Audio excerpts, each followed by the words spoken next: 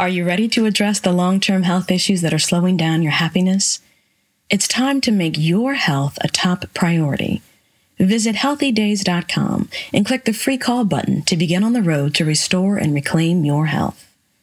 Bring your body back to balance and have the energy for the people and things that are important so you can enjoy a full and happy life once again. Take the next step in your journey by visiting Healthy Days, spelled DAES.com. Probably a year ago or a year and a half ago, all of you guys labeled me as a flat earther, which was funny to me, right? But wait, are you not anymore? So this is what's funny. And were you then? I never was a flat earther, right? But what I thought was interesting was that everyone scoffed at the idea that it could even be possible. And all I asked people to do was challenge what they think they already knew. That's all I asked, right? Assume that NASA's photos are altered. Assume that humans are not as advanced as they think they are. Assume that science is not 100% accurate. Welcome to The Jealous Vegan, a podcast about healthy eating, habit change, and the hurdles we all need help overcoming.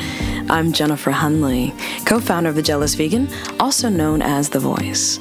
Today we are joined by April Frazier, confidence coach, co-founder of The Jealous Vegan, also known as The Influencer. Jendai Jackson, owner of Jendai Asha Creative, also known as The Entrepreneur. Lisa Carter, founder of Kinetic Fitness, also known as The Balancer. Lawrence Rassall, the weekend chef, also known as The Artisan.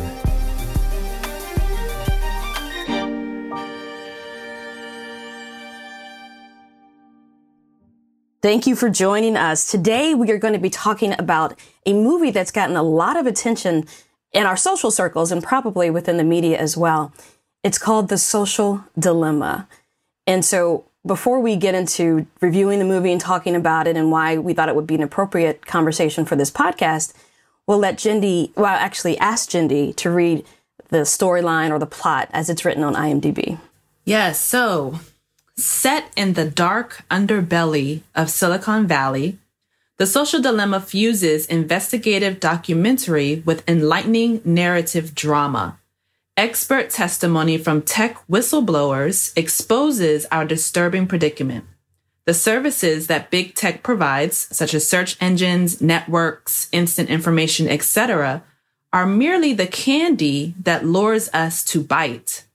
Once we're hooked and coming back for more, the real commodity they sell is their prowess to influence and manipulate us.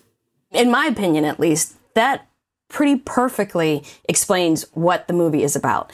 And so this documentary or docudrama is available on Netflix, and we'll make sure that there is a link to it in the show notes in case you'd like to go check out their website or the movie itself and see for yourselves the things that we're going to talk about today. So my first question is, what was the first reaction or response that you had to the movie? If you had to boil it down to one or two words. I found it that the information that was found, and it wasn't so shocking to me. I mean, we live in a world of consumerism and big tech, as Jendi mentioned.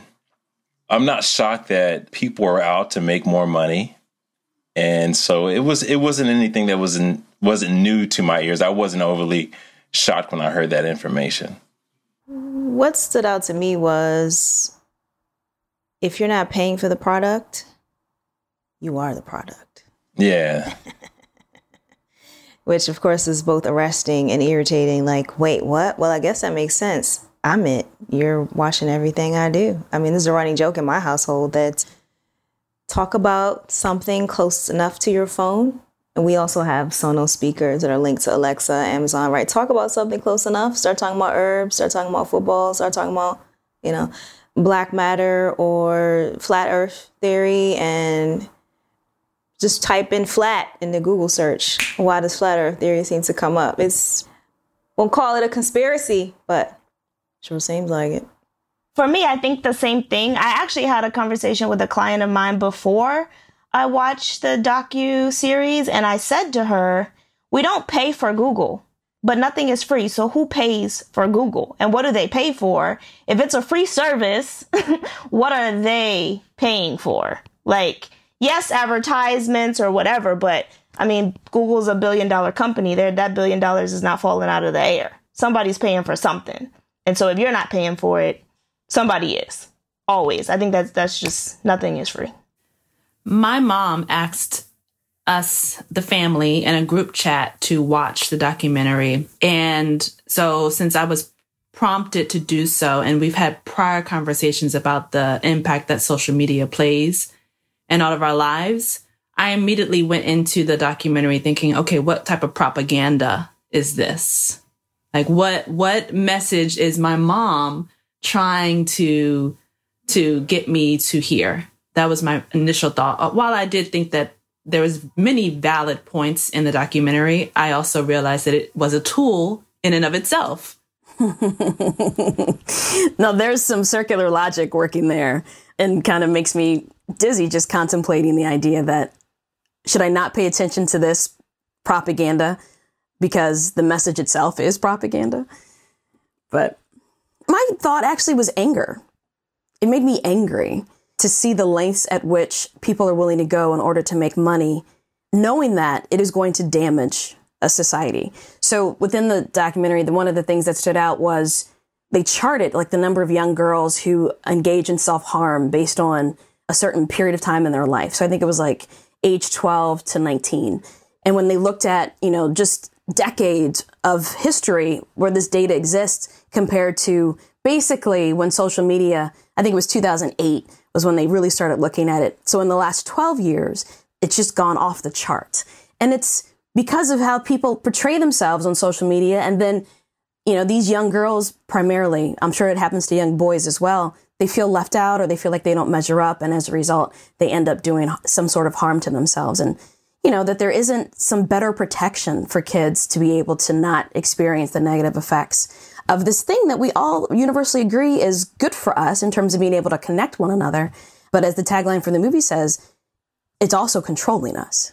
Hold on. Can we just step back, though, devil's advocate here? Because the movie The Matrix was published in the 90s. I think it was like 1999, right? And I mean, that was my repercussion. That was my energetic repercussion of watching the movie. And they even played on that, right? The idea that you're in the Matrix. But can we talk about that? Like, the devil's advocate part, I guess, is the fact that they're very good at what they do, though. The humanity is the product. So if I can give you more of what you already seem to like, then that's how we make the money and everybody wins, because you don't even have to be aware of it. It doesn't cost you anything except time and attention, which is actually more valuable than dollars and cents, right? In the grand scheme of things. But the devil says, hey, it works. It's a system that works. And you know what? We're giving people more of what they want. You want to look at, Rhodesian Ridgeback dogs. Hey, I'm going to give you more of it and all the other things that are important to you. I'm just going to give it to you. And I'm going to make money on the back end and you don't have to know the difference. Like, I feel like there really needs to be, there's part of me that's like, it's kind of brilliant. And also, it's kind of a prophecy fulfilled. AI, all these things, like, hello, like we saw this stuff coming back in the 90s and probably before that. AI is the new thing that's taken over. We got self-driving cars. It's all the same technology. It's using computers to reverse engineer how humans think and then serving them more of what they already like. You gotta kind of marvel. It's brilliant, though. It is, in the sense that it is brilliant, but the fact that once you take that information and you have someone, whether it's propaganda or whether it's, you want to sell something, that person is able to purchase a group of people, young girls, young guys, whoever it may be, or just people who are easily influenced, and you can implant thoughts into their day-to-day actions. That's the point that I think that becomes scary, or I think Jennifer alluded to that earlier in her take on it. Okay, but isn't that the job of parents? Go protect your kids then. And the job of a human. I mean, when the computers start outthinking the humans, what's wrong in society? The humans must be asleep. Something's wrong. Because the human made the computer and the computers outthink the humans. I mean, this is a game of chess. Like IBM, when they produced, I forget what it was called, Big Blue or something. I don't know. Don't quote me on it. But whatever it was, they produced this game that could play chess. And they brought in the best chess player, world champion. And he started playing the Big Blue. And you know what? The computer won. So if you're talking about computationally, yeah, the computer's going to win all day because the human has got one and there's hundreds of computers that can crunch. So, I mean, like, okay, so the counter argument, I'm still devil's advocate here, okay? No, like, that's good. So that's good. Go Keep it going. protect your kids. Protect your kids, protect your brain. Like, get out of the matrix, especially if you woke to the fact that, you know, you're living in the matrix. Like, just go, okay, well, the responsibility is on you, no? To be a sentient being and get off of autopilot.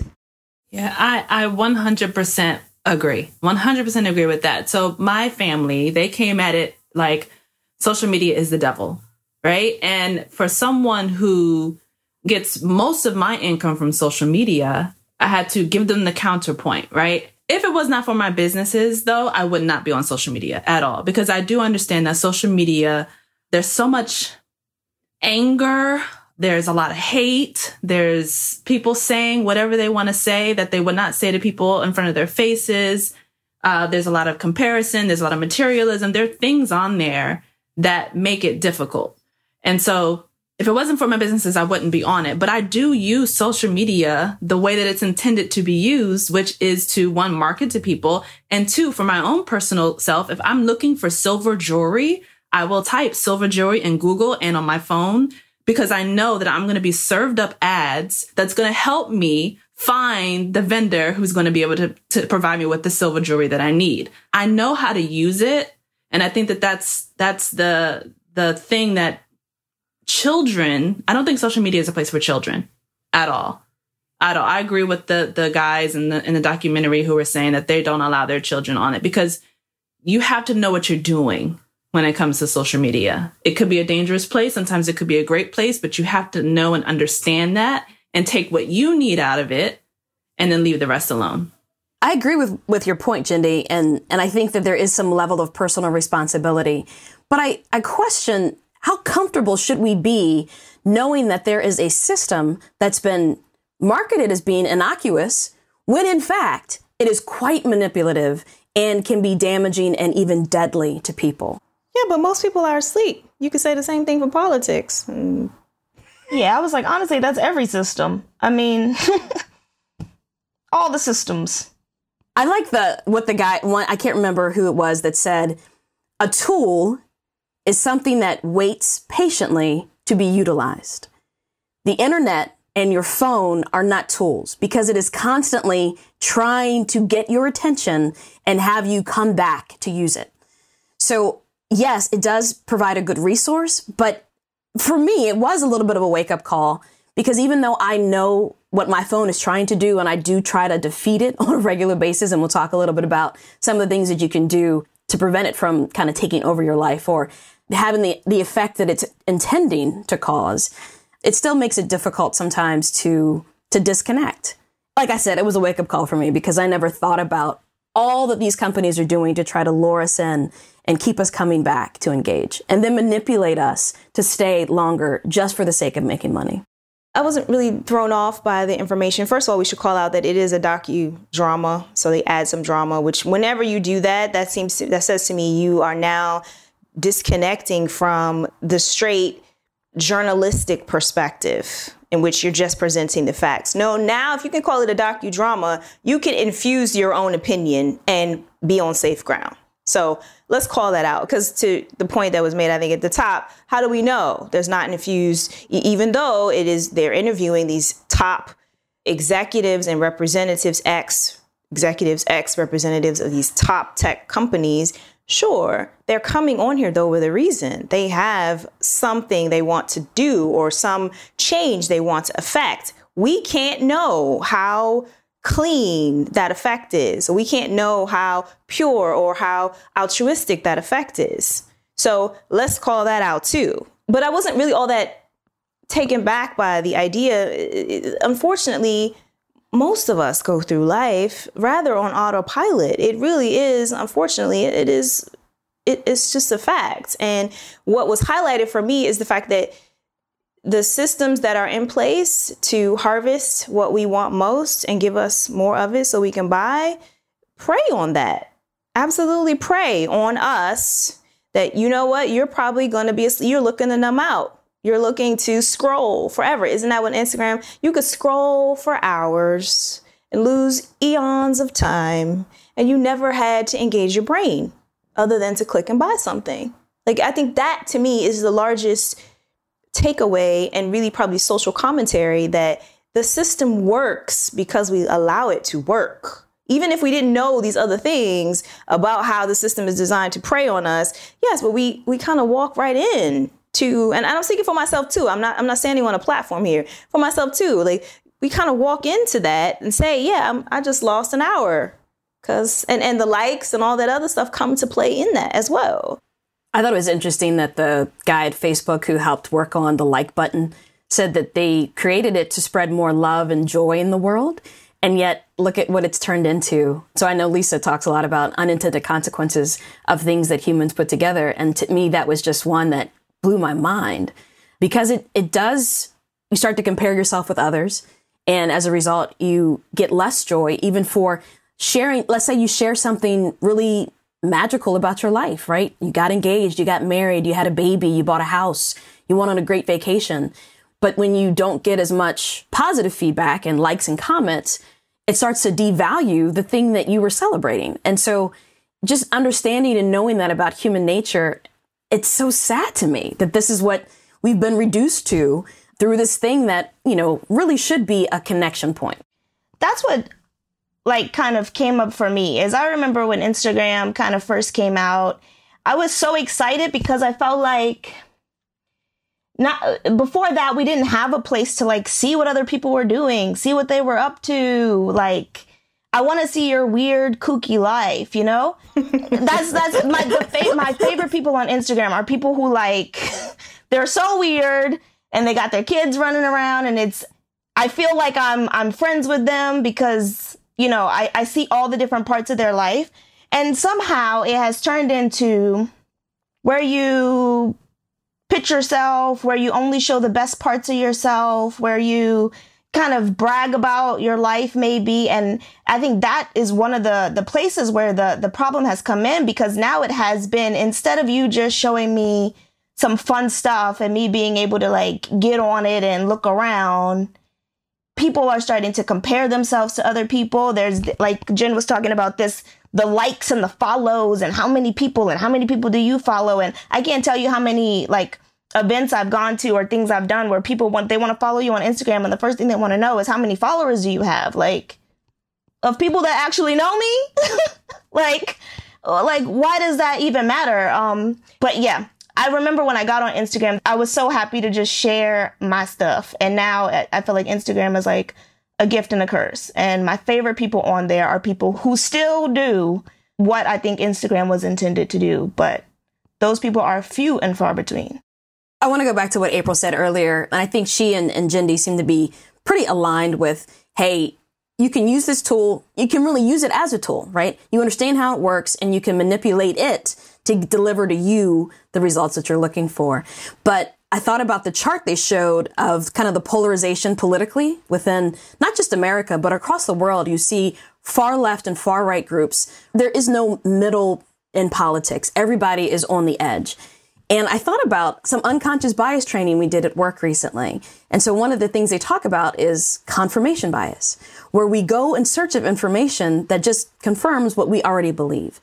And I feel like both with media and social media, and especially around politics, you see that happening, where people are just living in an echo chamber of their own thoughts, where even facts are debatable, right? There is no truth, there is no fact. And so I think that the real danger is just that. The gulf between two sides will widen to the point where there is no longer any civil discourse. There is no opportunity to learn and grow, because you're only surrounded by people and hearing the things that confirm what you already believe. And I think that that's a sad thing for people.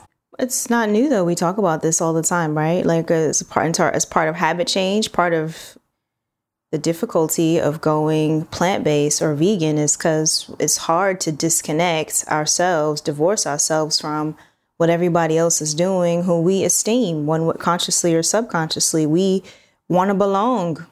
And to your point, Jen, yeah, I think that is highlighted in the docudrama. I think the quote that comes up for me is Denzel Washington is famously quoted as saying, if you're not watching the news, you're not informed. And if you're watching the news, you're misinformed. And it's pretty true, right? If you're on social media, you're probably misinformed, because based on this docudrama, The Social Dilemma, you're being served what people already think, what the internet thinks you already believe. So they're not going to show you anything dissenting, right? And we are living in an age where the news media's truthiness is constantly under attack, and for good reason. It's really fascinating. I think that's to bring it back to why we care on this team is, one, because habit change is super hard. And there are all these forces that keep us in play. And social media can be, if not used wisely and consciously, can be one tool for keeping us right where we don't want to be and keeping us from moving forward to the place we do want to be. To your point, April, one of the, maybe it was at the end after the credits or right before the credits, where one of the pros said that she likes to follow people who have dissenting opinions so that she can get both sides. And I think that was an aha moment for me. Like, oh yeah, I should follow people who are totally opposite of me, or I could, it's not saying I should, I could, if I cared, if I wanted to, follow people who were on the opposite side of any issue so that I could be aware.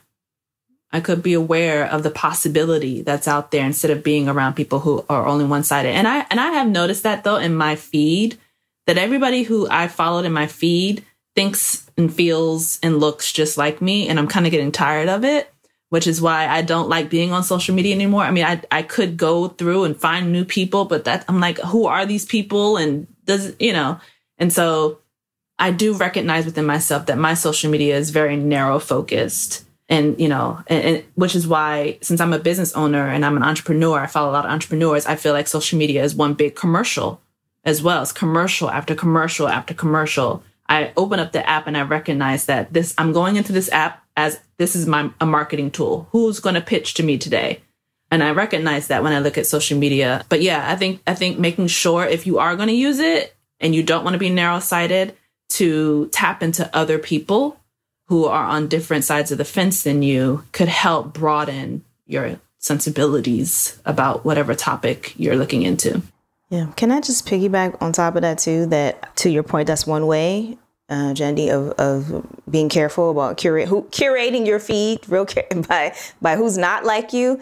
The Tim Ferriss of the 4-Hour Workweek, I remember reading this in his book that he said he cultivates a low information diet.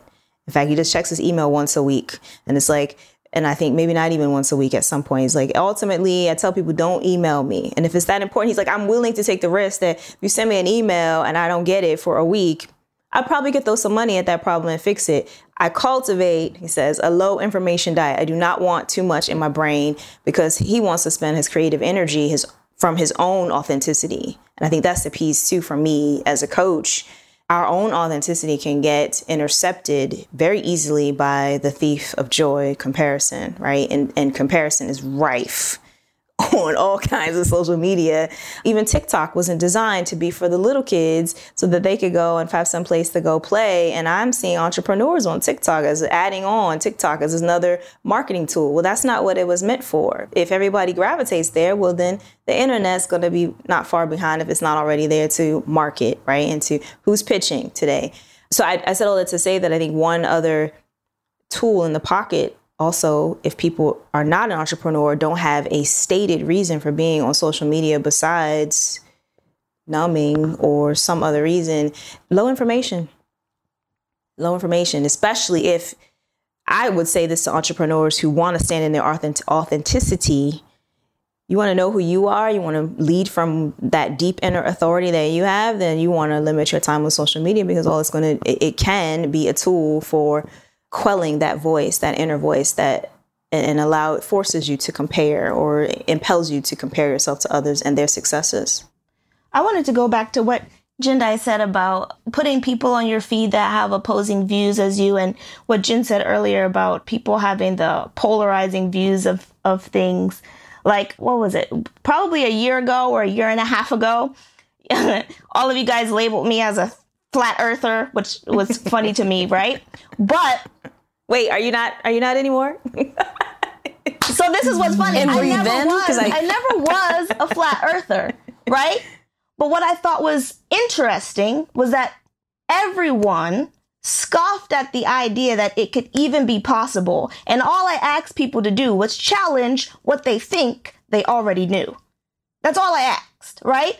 Assume that NASA's photos are altered. Assume that humans are not as advanced as they think they are. Assume that science is not 100% accurate.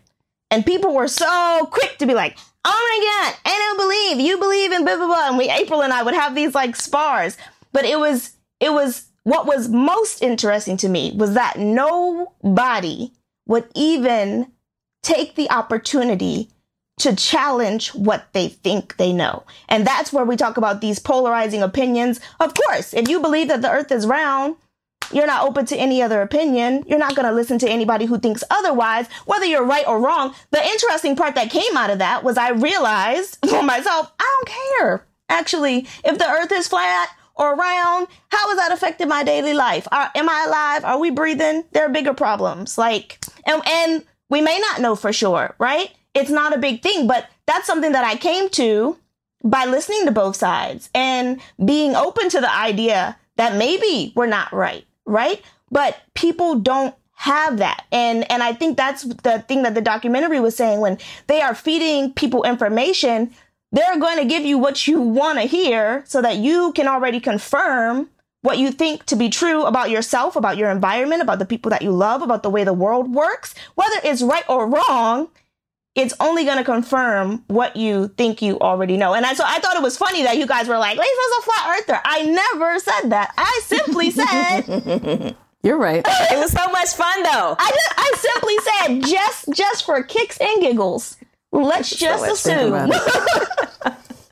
And you're right, Lisa. That is, I think, a dangerous place to be, where we think we already know everything. And so we don't just take a breath, take a beat, and think, or even question, not necessarily even challenge, but go ahead and question so that we can either confirm our understanding or gain a new understanding. And I think that that's also what's being lost, and people continuously like giving into their confirmation or their affinity bias and just surrounding themselves with people who think and look and act like they do. But let's talk about why, right? Because the machines are capitalizing on human psychology and how we already think.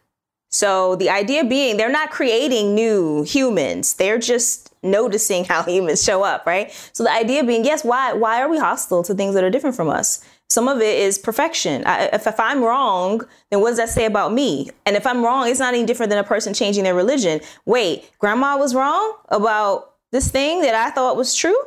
What does it say about me? What does it say about grandma? What else am I wrong about? It shatters people's world when what they think they know for certain is not true. And I know that from personal experience. I speak for myself. Think you can trust something and realize, get real evidence that you can't. It is hugely disorienting, and the disillusionment is rife. And I think that scares people.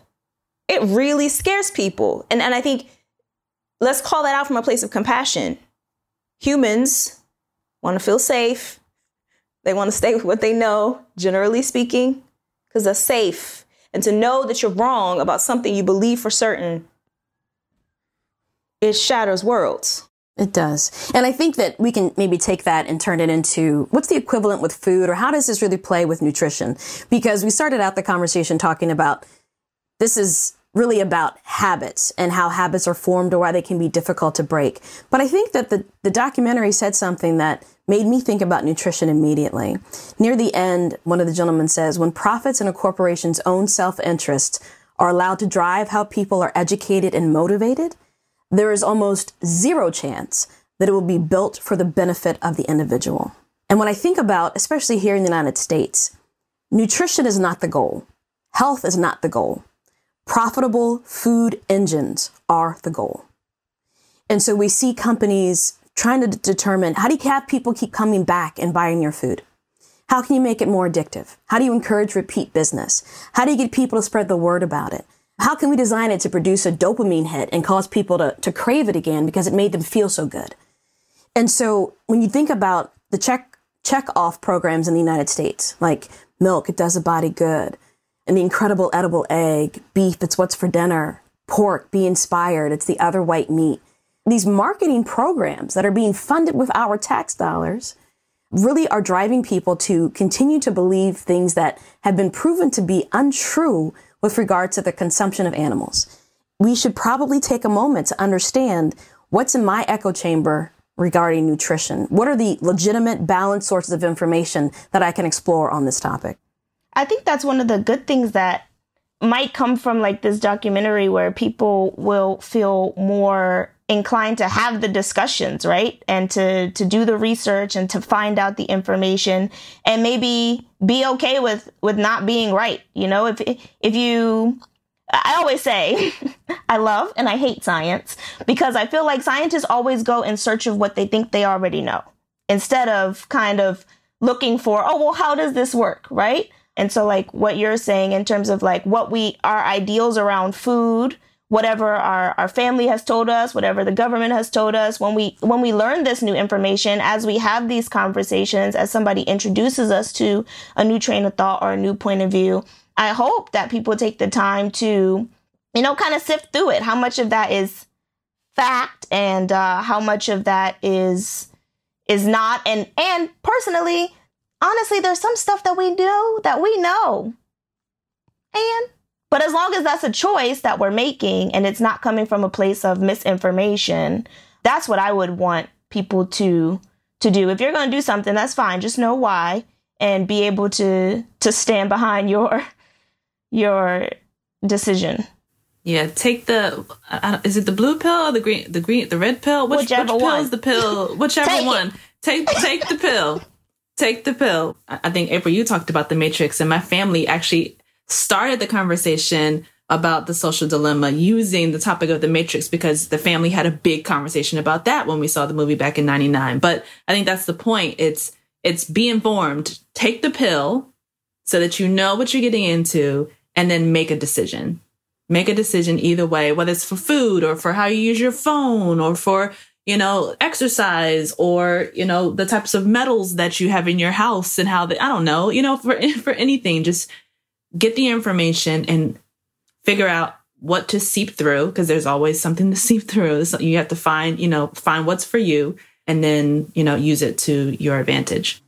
Yeah, knowledge is key. As I hear Lisa and I hear Jendai, knowledge is key.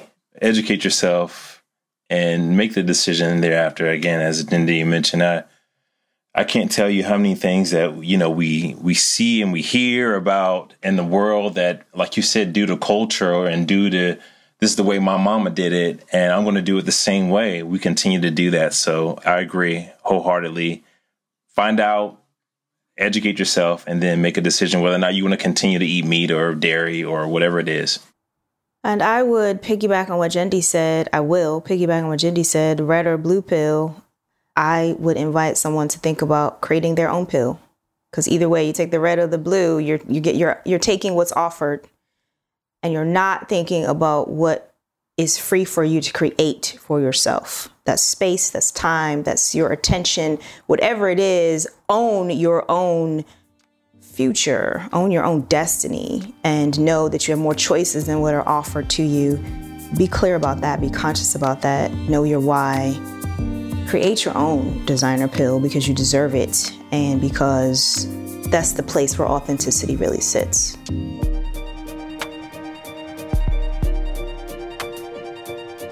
Thank you for listening. If you like what you heard today, please take 2 minutes and leave us a review in your favorite podcast app. And in the meantime, don't let perfection be the enemy of progress.